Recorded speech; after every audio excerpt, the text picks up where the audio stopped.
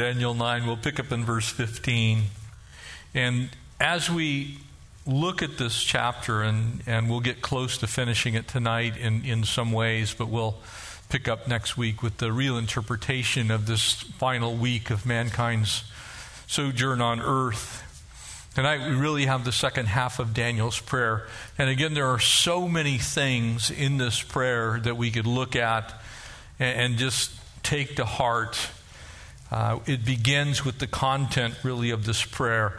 And this is, again, so important for your own personal prayer life to see the prayer of Daniel from that perspective. How Daniel approaches the throne of the Waymaker, the King of heaven, the light of the darkness, the one who was and is to come. This is a man's heart that's bare before the Lord.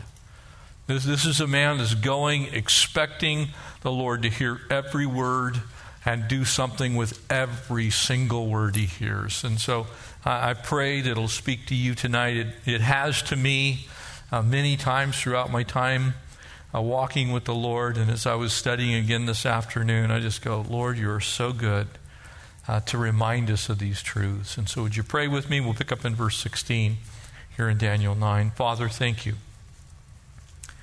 Thank you that you've given us this incredible example of this wonderful prophet, this man, this senior saint that one day we're going to get to meet in heaven. The one who stood when everyone else bowed. The one who understood what it's like to cast his cares upon you, knowing that you care for him in the most dangerous of circumstances. Lord, the one that trusted you when there really wasn't a reason to trust. From earth's perspective, it looked like you had given up, that you've moved your hand away from the children of Israel and from his own life. And yet he kept crying out to you. And so we pray that you'd speak to us through your word. Encourage us, Lord. I pray if there's someone here tonight that's downcast, would you lift up their eyes? Would you cause them to see the one who is in heaven, but who's also here dwelling with us as Emmanuel. In Jesus' name we pray. Amen. And now the content of that prayer, which we began last time with this prophetic view of things to come, and now really the heart, the soul of it. And you're going to see at least 7 major things here, but there are 10 pleas that Daniel's going to make of various different kinds. O Lord, according to all your righteousness, one of the secrets to prayer is understanding who God is and who we are not. Understanding who God is and who we are not. And as Daniel recognizes this, the first thing he says is, Lord, according to your righteousness. Notice what's missing. Not according to what I think, what the world says, what seems to be right, what might be able to be logically discerned. O Lord, according to all your righteousness, I pray, let your anger and your fury be turned away from your city Jerusalem, from your holy mountain, because for our sins and for the iniquities of our fathers, Jerusalem and your people are a reproach to all those around us. Daniel opens this prayer with the plain and simple acknowledgement that he's part of the problem. The people that he knows are part of the problem. His own people, the chosen people, the Jewish people. The Israelites are part of the problem. You know, sometimes I think we are a little hesitant to actually take responsibility for us being a part of the problem. We try and push things off. And, well, Lord, it's not really my fault. It's not really our people's fault. It's someone else's fault. It's not mine, and it isn't us. The blame belongs somewhere else. And I love that Daniel begins by taking accountability personally for what's going on in the nation Israel. Now, therefore, our God, hear the prayer of your servant and his supplication. And for the Lord's sake, cause your face to shine on your sanctuary, which is desolate. O my God, incline your ear and hear, and open your eyes and see our desolations, and the city which is called by your name. We do not present our supplications before you because of our righteous deeds, but because of your great mercies. Amen?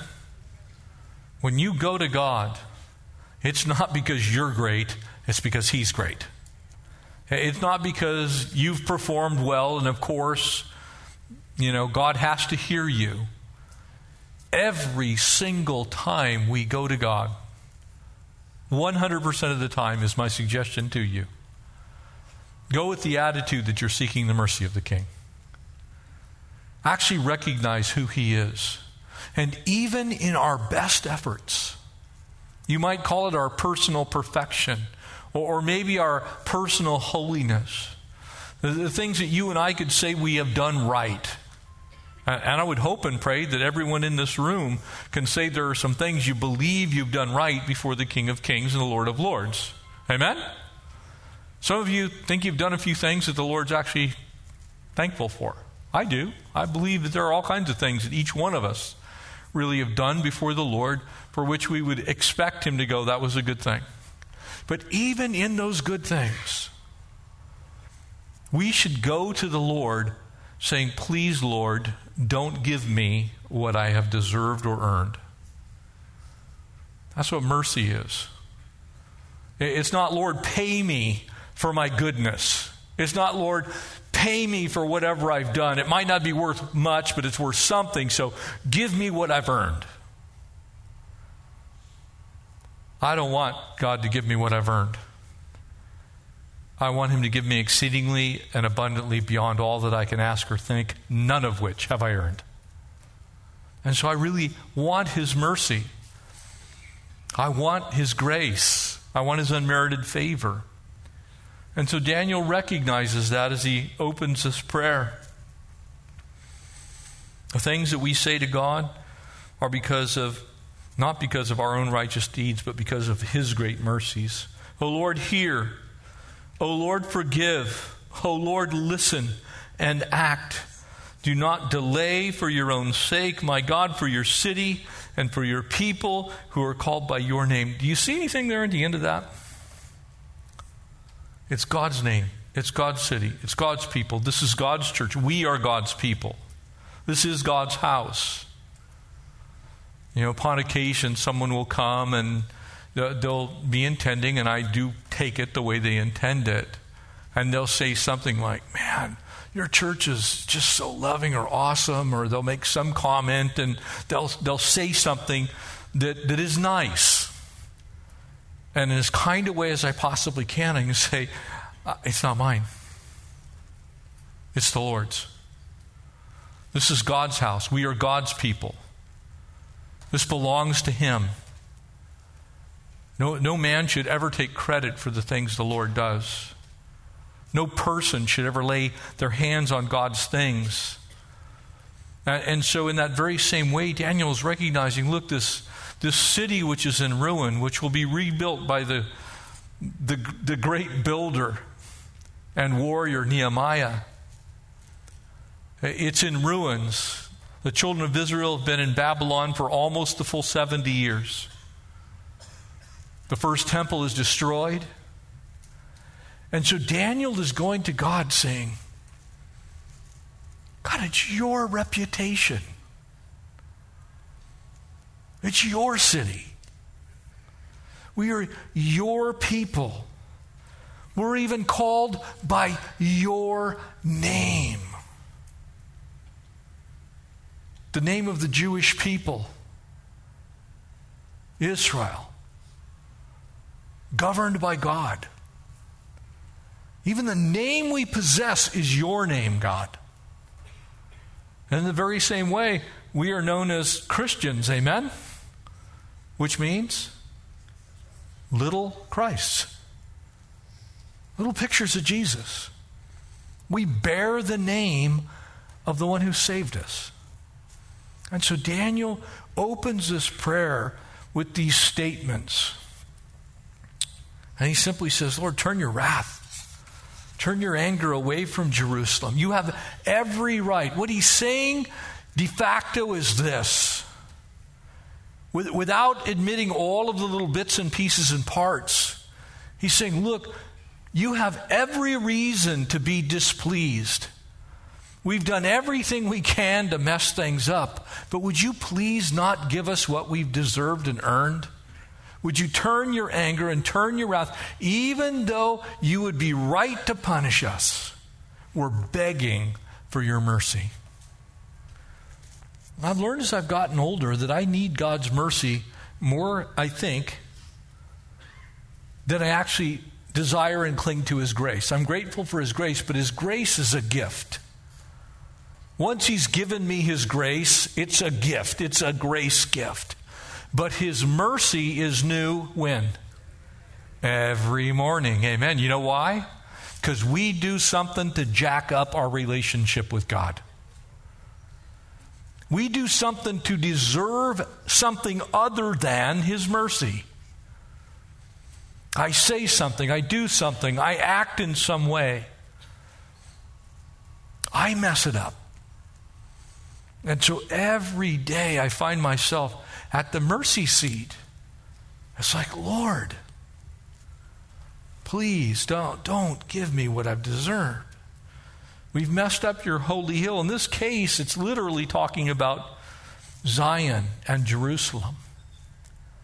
But in a figurative way, we can move it into our time domain, into the age of grace, and say, my body that's a temple of the Lord. Man, there's some things, it's like, I've had way too many cheeseburgers in my life. My cholesterol is the way it is because I have not heeded the voice of the Lord when I go to In-N-Out. There are all kinds of things where you can look at it and go, man, God, no wonder I deserve these things. Turn your anger and turn your wrath. Your righteous wrath, by the way. God's anger is perfect. His wrath is also perfect. Hear my prayers, he says. Hear my petitions. He's saying, you don't have to listen to me. And I want to say something. This may shock you. God doesn't have to listen to you. God does not have to listen to you. He's God. He could turn his ear away if he wanted to. Now, the good news is he doesn't. But he doesn't have to listen to you. So it would be really nice when you're praying, Lord, thank you for listening to me. Thank you for turning your ear my way.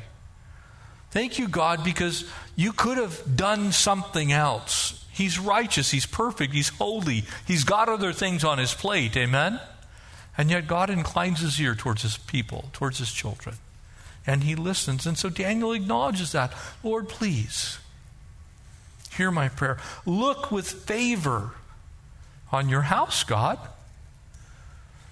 Now, as we said this morning, one of the conditions for us to receive the blessings of the Lord is to repent. Let's just say, Lord, this is your house.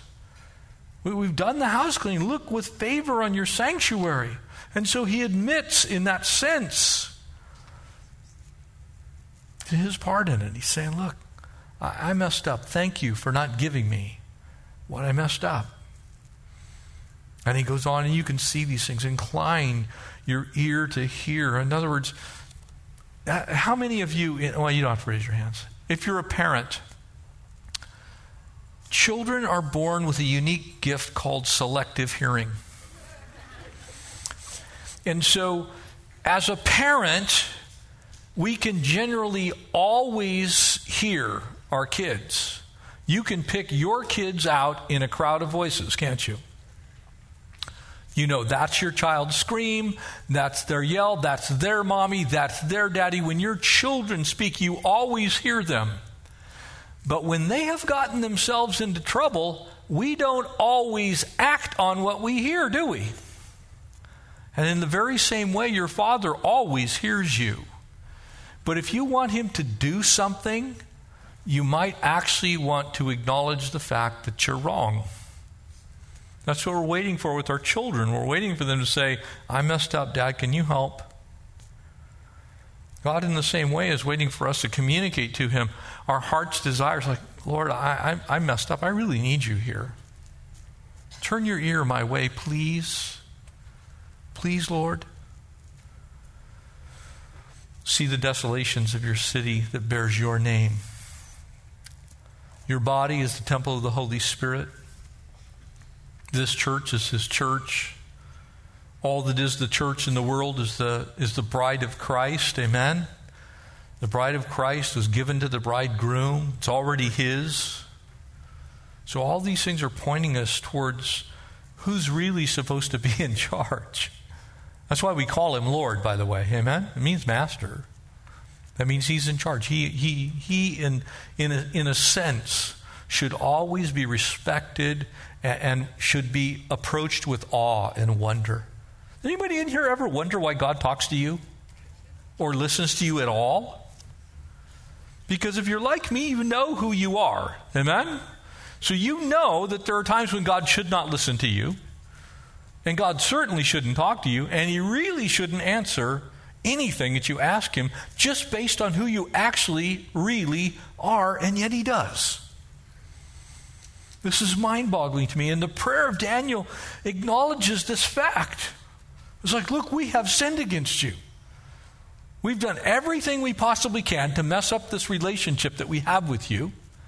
Not just us, but our forefathers did as well. And yet he knows in the heart of hearts that God's still listening. And God wants to answer. And so he says, listen, act, don't delay. And this is really a picture, of course, of the disciples' prayer that Jesus gives us. Father in heaven, hallowed be your name. In other words, Lord, holy is your name. Because of who you are. That's why we're approaching your throne. The reason we can come is because we know who you are. And in a very interesting way, Moses has this same experience. If you want to turn, there's Exodus 32, verses 11 through 14. A little bit different spin on it, though, because things had gotten immeasurably worse for the Jewish people in captivity. They've now been delivered. The first Passover has happened. Pharaoh's army's been defeated. They're wandering in the wilderness. And verse 11, and Moses pleaded with the Lord his God and said, Lord, why does your wrath burn hot against your people, whom you have brought out of the land of Egypt with great power and with a mighty hand? In other words, look, you saved us. You brought us out. Why are you still upset? Why should the Egyptians speak and say he brought them out to harm them, to kill them in the mountains and consume them from the face of the earth? Why indeed? They had become ungrateful, unthankful, disrespectful, and every time God turned around, they were doing exactly what God told them not to do. Turn your face, your fierce wrath, and relent from this harm to your people. Remember Abraham, Isaac, and Israel, your servants, or Jacob, whom you swore by your own self, and said to them, I will multiply your descendants as the stars of heaven. And all this land that I have spoken of, I give to your descendants, and they shall inherit it forever. And so the Lord relented from the harm which he said he would do to his people. This is the classic intercessory prayer in the Old Testament. It's like he's asking this rhetorical question, why, Lord, would you do that? He knows the answer. This is the same Moses who said, Lord, the people you gave me. This is the same Moses that departs for 40 days, comes back down the mountain, and the Jewish people are partying hardy at the base. They've made a golden calf out of their earrings, and then they lie about it by saying, well, the calf just kind of walked out of the fire. Moses knew exactly why God's wrath was inclined against them. And yet, he knows exactly how he needs to approach the throne of God. Lord, I know your character. I know you promised to take care of us. Do you know the promises that God has made in your life? Moses knew God's character. Do you know God's character? When you approach the throne, are you going to the throne of God understanding the character of the one that you're praying to? That he actually loves you. That his plans for you are good. They are not evil. They are a future. They're hopeful. That he desires to bless you as you bless him. That he is yes and amen towards all of his promises. Now, church, this is the way we should live in our own prayer lives before the Lord. It's like, God, we may not deserve this. Lord, I understand why you're angry. You have every right, and I'm part of the problem. But God, I know your character. One of the things that strengthens my own faith at times when I look at the world is I know the character of my God. He is not willing that any should perish, but that all should come to repentance. He does not delight in the death of the wicked. I know my God. So I know that person with whom I might have a vehement disagreement. God still loves them. I know that person that I'm talking to that intends evil. I know that he is able to redeem to the uttermost. And his hand of reconciliation is towards his people who fear him. Daniel lived this way his entire life so far as the scriptures are concerned. And I believe that's the secret to the power that's in his prayer. And so he simply says, Lord, please listen. Lord, please forgive. Lord, hear our cry and please act. Don't delay.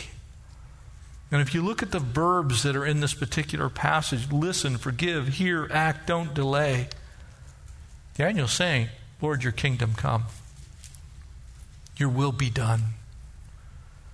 God, this is who you are. We can count on you. And so he confessed his sin, and he sought the mercy of God. If you want an effective prayer life, confess your sin and seek the mercy of God. Tell him what's up. Now here's the crazy thing. He already knows.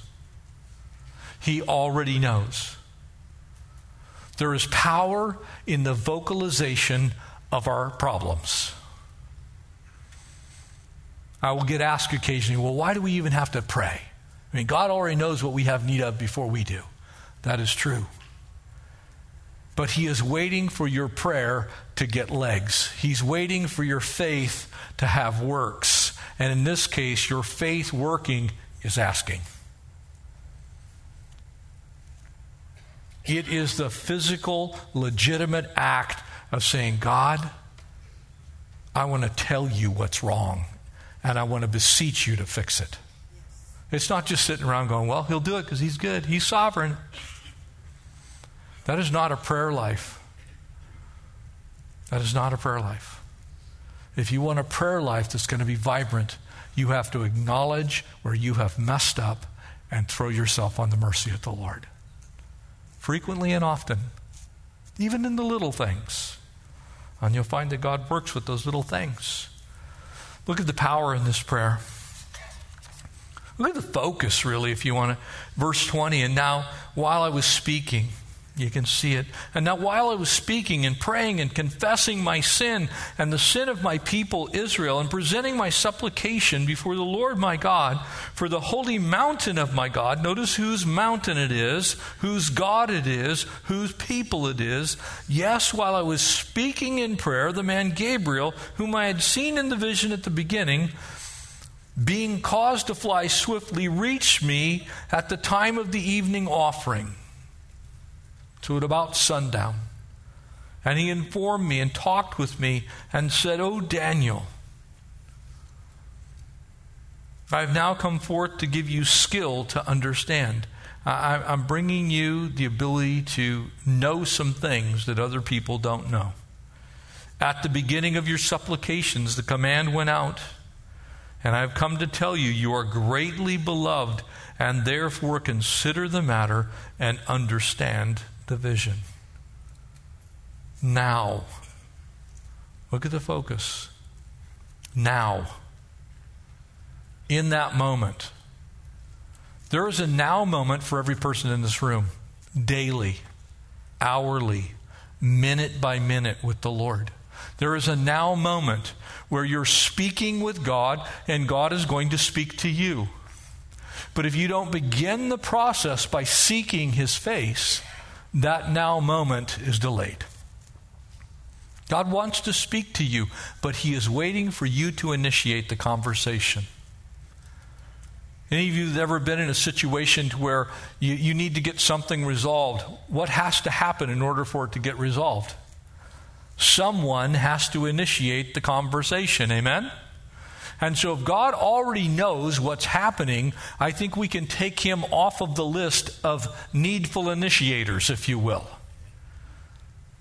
He doesn't need to initiate. He will, by His Holy Spirit, remind us of our faults, because the Holy Spirit convicts of sin and of righteousness. Amen? That's what Jesus said.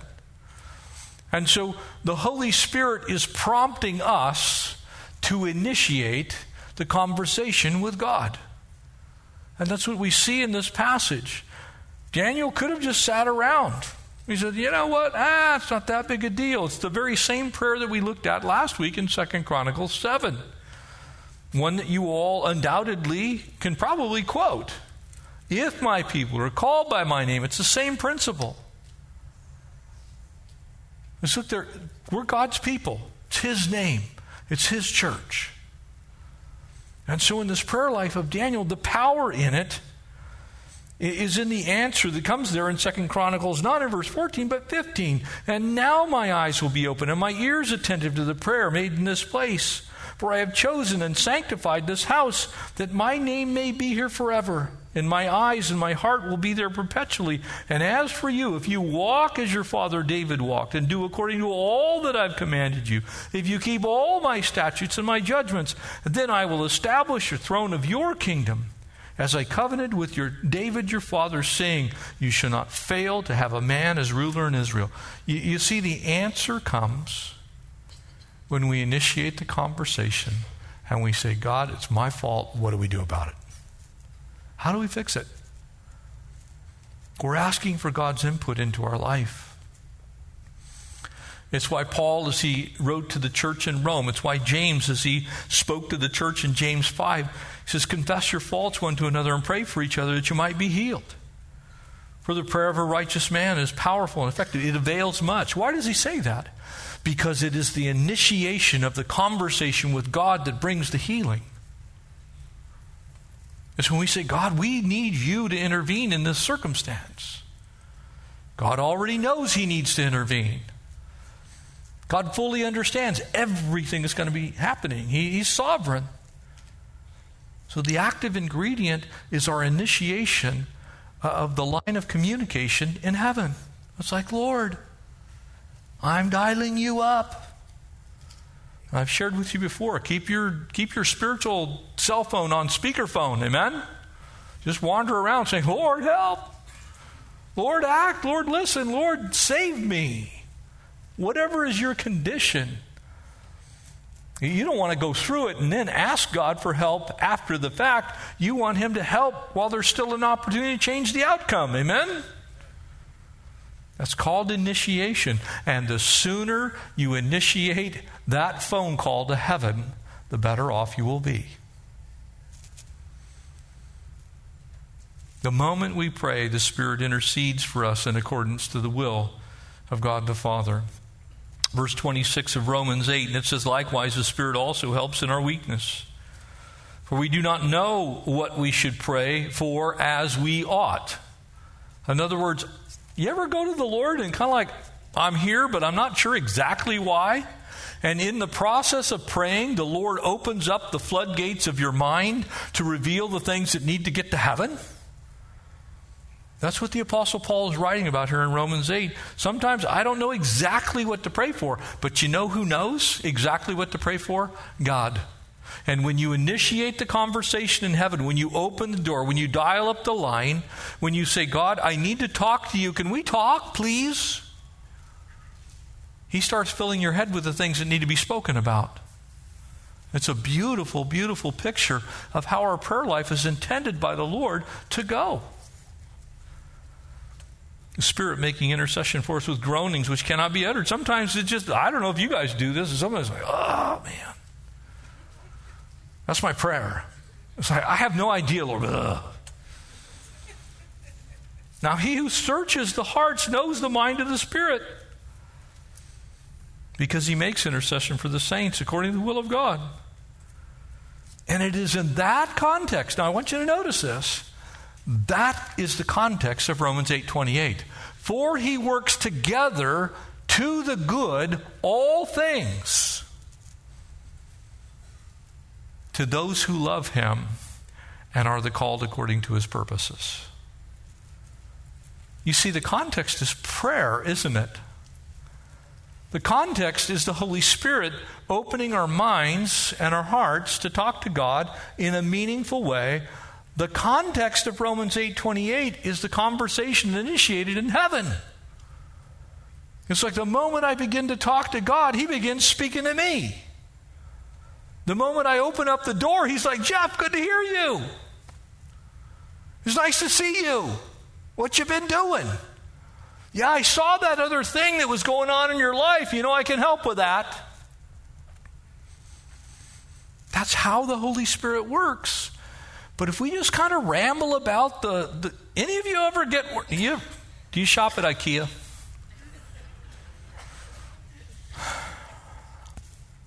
If you're a man and you're in here, shame on us. Because here's what we do at IKEA. We buy the IKEA furniture.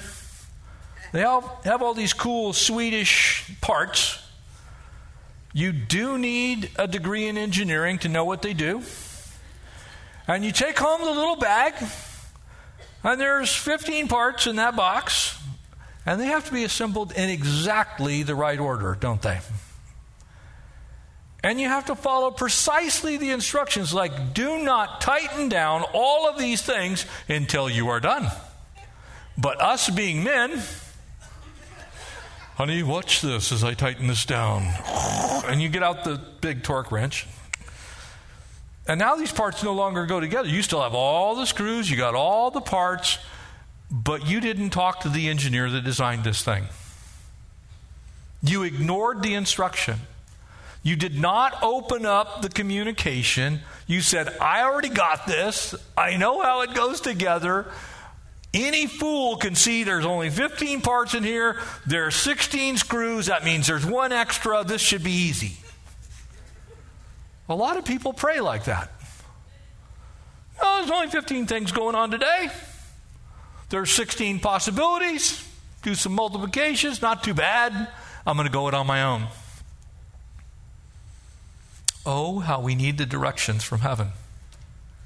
We need God to speak to us. And so it is ultimately on us. It is incumbent upon us. God's going to fully answer all these things in eternity, isn't he? We're going to know all things when we finally get there. But we're not there yet.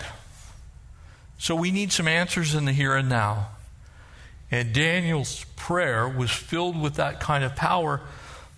Just like Isaiah said there in Isaiah 65. It says, before they call, I will answer. And while they're speaking, I will hear. God's like sitting there on the edge of heaven's throne going, they're going to call me. They're going to ask. And I'm waiting. And the moment they begin to incline their voice to heaven, I'm going to start the process. But I'm going to wait for them to talk to me. Here's why. Because when God does that, we recognize we can't go it on our own. We see exactly how much we need him. I know that I need God to speak into my life. There's no such thing as Christian autopilot. Did you know that? There is no such thing as Christian autopilot. There's no button on your life that you can push it and you can just go to sleep and the plane of your life is going to land safely in some foreign country. You need to be in constant communication with the tower. For those of you that have ever done any flying, when you get over a heavily populated area, when the airspace is crowded, there is so much going on in your headset as you're approaching the tower, and all of a sudden you've got all these voices going on. 269er, you have runway 17 right. And you're like, what? I think I'm on final approach on 17 right. Now imagine that there are somewhere around 7 billion people on the earth. How many people do you think are trying to land on your same runway? You need to know exactly when your turn is. You need to know whether you need to go around one more time. You need to figure out, are you supposed to be under that plane or over that plane? We need power in our prayer lives. God answers this by giving Daniel a mystery. And we'll unpack this whole thing next time, so don't worry about getting through it with me tonight. We're going to tackle the actual interpretation of Daniel's 77s next week. But it says in verse 24, 70 weeks are determined. This is the answer. It says, here's what I want you to know. You're inclining your ear. You're listening. You're hearing God. I'm speaking to you. I want to hear. 70 weeks are determined for your people and for your holy city. And he names the things that are going to happen. Now, I want you to look very closely, and so you can prep yourself for next time. For your people. Who are God's people in this context? This is national Israel. This is the Jewish people. This is not the church. The church doesn't exist yet. He's speaking in the future. Why? Because he names some things that have still to this day not happened. To finish the transgression. Have the Jewish people seen their Messiah yet? Do you understand salvation by grace and through faith? One at a time, yes. Individual Jewish people have come to faith in Christ. It's a beautiful thing. But as a country, as a people, and that's who's in view, that is absolutely not the case. So tonight, this particular dream, this final week of these 70 weeks is still yet future for your people, for your holy city, to finish the transgression, to make an end of sins. How are your sins made an end to? And how is a reconciliation made for our iniquity? There's only one way, amen? And one truth and one life, and no one comes to the Father but by him, John 14:6. There's only one way that can happen. To bring everlasting righteousness. How does that happen? Only one way that can happen. To seal up vision and prophecy and to anoint the most holy. Now I want you to notice a couple of things. And again, you can just chew on these until we get together next Sunday night. At the time this was written, there was no temple on the Temple Mount. It had been destroyed. The first temple is gone. It would be the second temple that would be bemoaned by the Jewish people, that it did not have the glory of the first temple. The first one is gone. The second one hasn't been built yet. So there is no holy place to anoint at the time of Daniel. There would be another temple.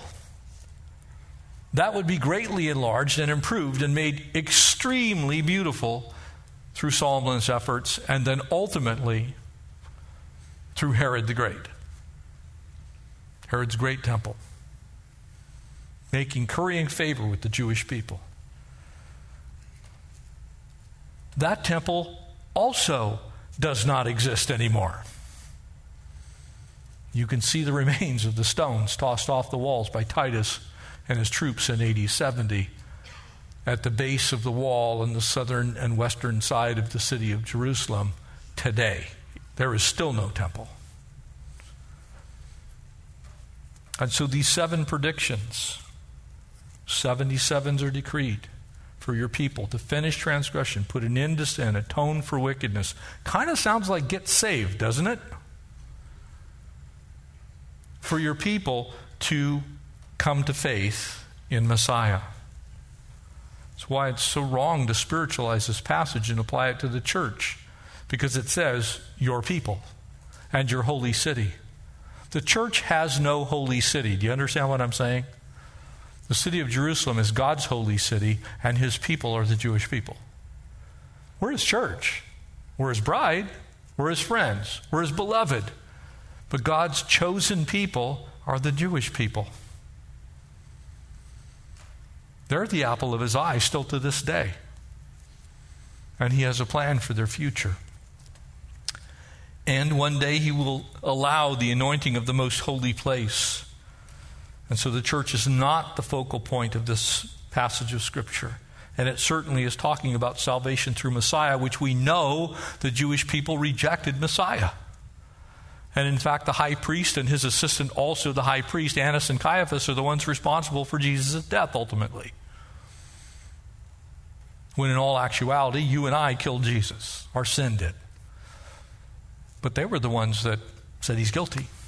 He's guilty of blasphemy. He's guilty of breaking the Sabbath. He's guilty of all of these transgressions against God. He's declared himself Messiah. And in fact, it was him saying yes to the fact, it is as you say, I am.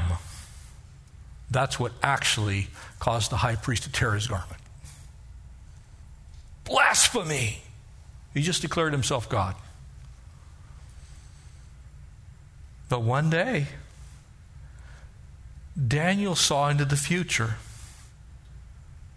a time when Israel would be redeemed, come to know Messiah.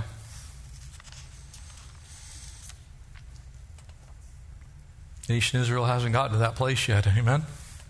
You travel to Israel, if you go with us, one of the things that will strike you is we talk about the Temple Mount all the time. And it is still called the Temple Mount. It's really called the Haram al-Sharif because it's actually a giant Muslim worship center currently. There are 4 mosques. There are 2 on the top of the Temple Mount, and there's one underneath in Solomon's former stables.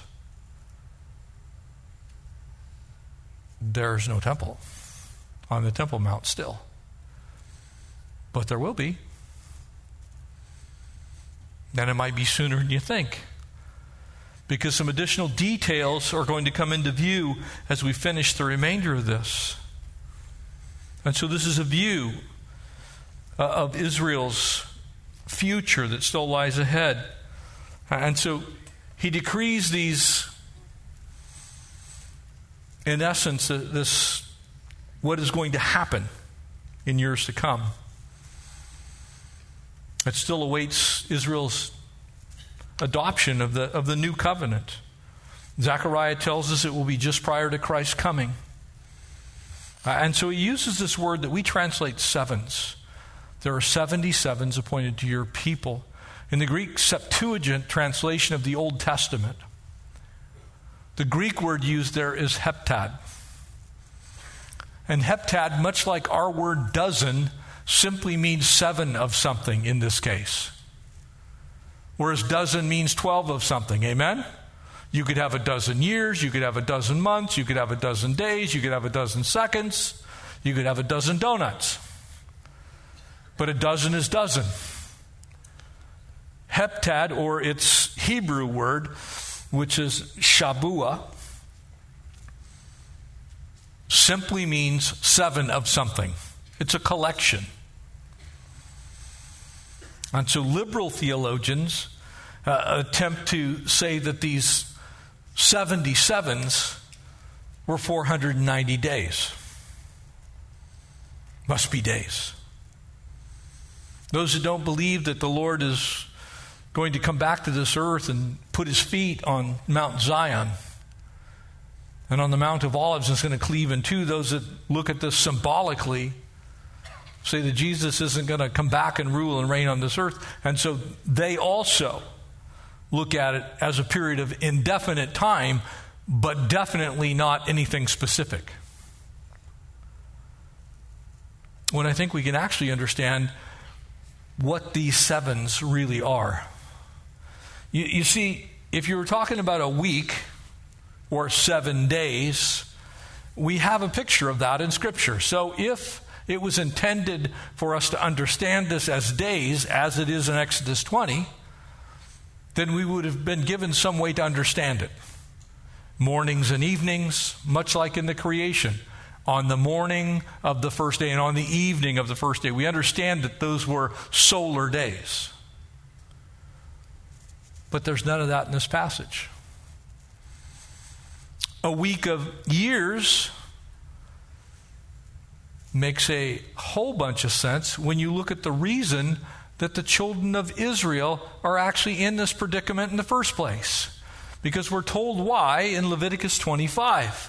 For 6 years sow your fields, and for 6 years prune your vineyards, and gather your crops. But in the 7th year the land is to have a Sabbath rest, a Sabbath unto the Lord. Do not sow your fields or prune your vineyards. And if you look back at the history of Israel, they had missed the Sabbaths for 490 years. So how many Sabbath years would that be? It would be 70. And so for 70 Sabbath years, they are in captivity in Babylon. And that time's about to come to the end. Daniel understood his Bible in that sense. This week of years would have been just as familiar to the Jewish people as a week of days is to us. And therefore, I believe that the only way to look at this is that this prophecy of this final 7 years that's missing from this puzzle, which we'll get to next time, means that it is a 7-year period or a week of years that's still missing. And we're going to pull this all apart next week. And so the end of our time tonight, notice how this finishes and how it wraps up. Pick up in verse 25, we'll read down through verse 27, and again we'll pick up the interpretation of the 77s and the intervening year or the Sabbath that remains, the 1 7-year period. Know this and understand. From the issuing of the decree to restore and rebuild Jerusalem until the Anointed One. Now I want you to hear this really, really carefully. We know exactly when this decree went out. And again, we'll pull all this apart. We have the book of Nehemiah to be referring to. We have an excavation of the broad wall of Nehemiah. The wall of Nehemiah's time has been heavily excavated in Jerusalem. We know exactly where it is. We've seen it. So from the command to go and rebuild Jerusalem, which is going to be given to Daniel, which will be carried out through Nehemiah the prophet. The ruler comes. There will be 7 sevens and 62 sevens.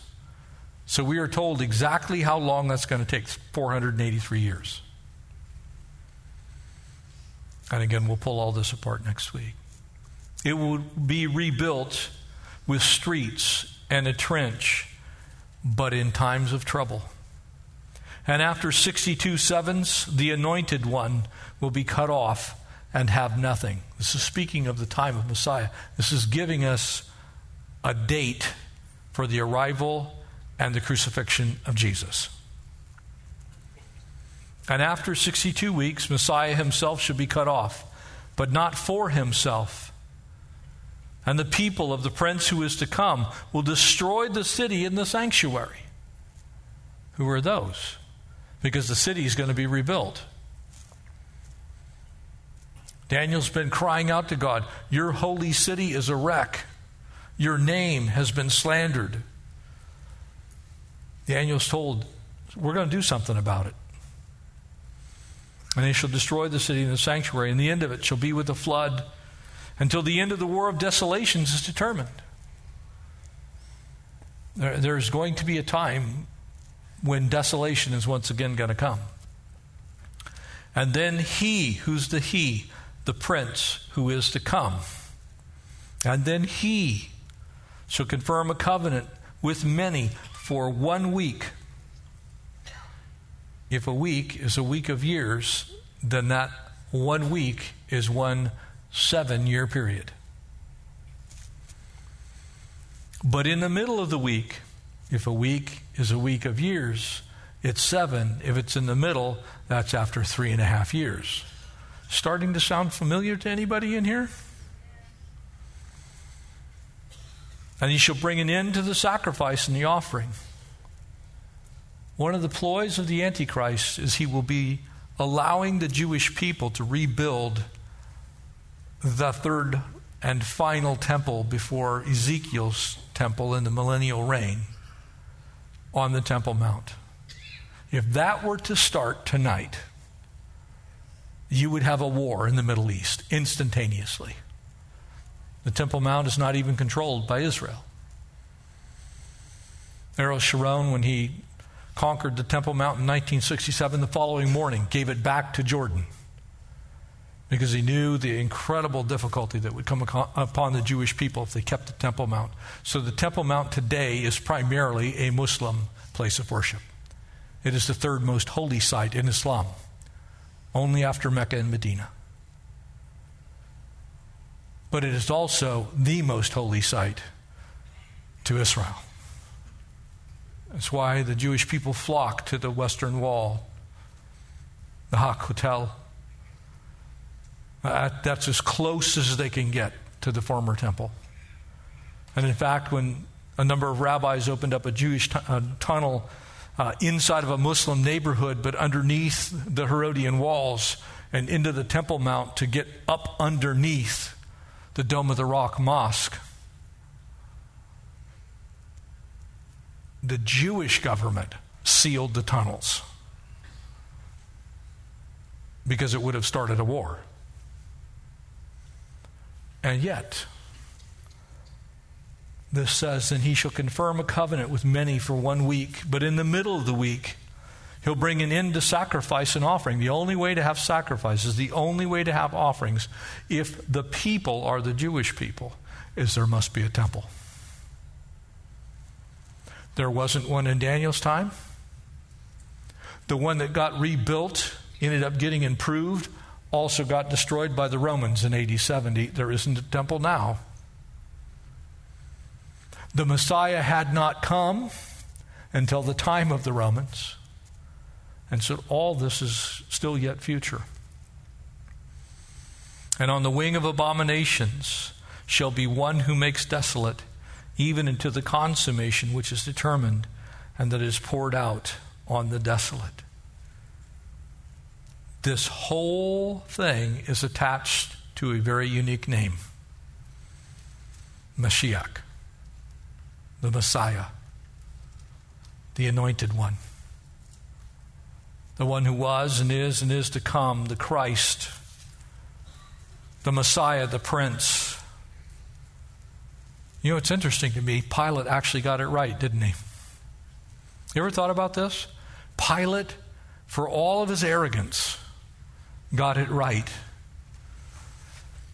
Because that sign that was over Jesus' head said, "This is Jesus. This is Yahushua. This is God who is salvation, and he is the King of the Jews." Mind-boggling that Herod, thinking he could mess with everyone by putting the title for the Messiah up there, actually spoke the truth through that titulus, that sign that hung over Jesus' head. That's why the prophet Isaiah, when we get to chapter 3, for he was pierced for our transgressions, he was crushed for our iniquities. The punishment that brought us peace was borne upon him, and by his stripes, by his wounds, we are healed. There's only one name whereby anyone may be saved. That's why it's the peace of Christ that rules in our hearts. Amen? Colossians chapter 3. That's why when we read that beautiful passage in Isaiah 9, it's one of our favorite Christmas passages. For unto us a child is born, for unto us a son is given, and the government will be on his shoulders. He'll be called Wonderful and Counselor and Mighty God. Part of his name there is Prince of Peace, isn't it? You go to Israel today, one thing you're not going to find is peace. You'll find conflict. You'll find a verge of war almost constantly. You'll find a lot of people who are very irreligious, actually. Most Jewish people care very little for the things of God. They will tell you, well, I'm actually secular. In other words, they're Jewish by heritage. They're Jewish by right and lineage, and they are still God's chosen people. But they will tell you, oh, it's just gotten us in so much trouble, we'd rather just not deal with that right now. But one day, the king's coming. Exactly what the Apostle Paul envisioned in Romans chapter 11. One day, all Israel will be saved. It's going to be a glorious time. Amen? Would you stand with me and we'll pray? Bring some of the pastors up front. Maybe you've got something heavy on your heart after service. You need to pray with somebody. Next week is going to be fun. It's an exciting passage of Scripture to take apart. So we'll decode the sevens next time. Father, thank you. Thank you for speaking into our lives through your word, which is eternal. It's not the writings of man. You spoke these things to Daniel. He wrote them down. Others after him copied them correctly. Lord, the copies that we have of this amazing book, Lord, tell us that it was written well before you, Jesus, were that baby, that child that was born, that son that was given, the babe in a manger in Bethlehem. Before you came, we knew you were coming. And so we trust you with all things that you've said would come to pass in your coming, and we want to give you all things that are still yet to come to pass in your second coming as you rapture the church and deal with mankind for how they've treated the Jewish people, what they've done to the land of Abraham and Isaac and Jacob, for the dispersion of the Jewish people around the world. Lord, those promises of Joel, God, we thank you that you will make good on everything you have ever said with regard to the Jewish people. And so we pray for the peace of Jerusalem.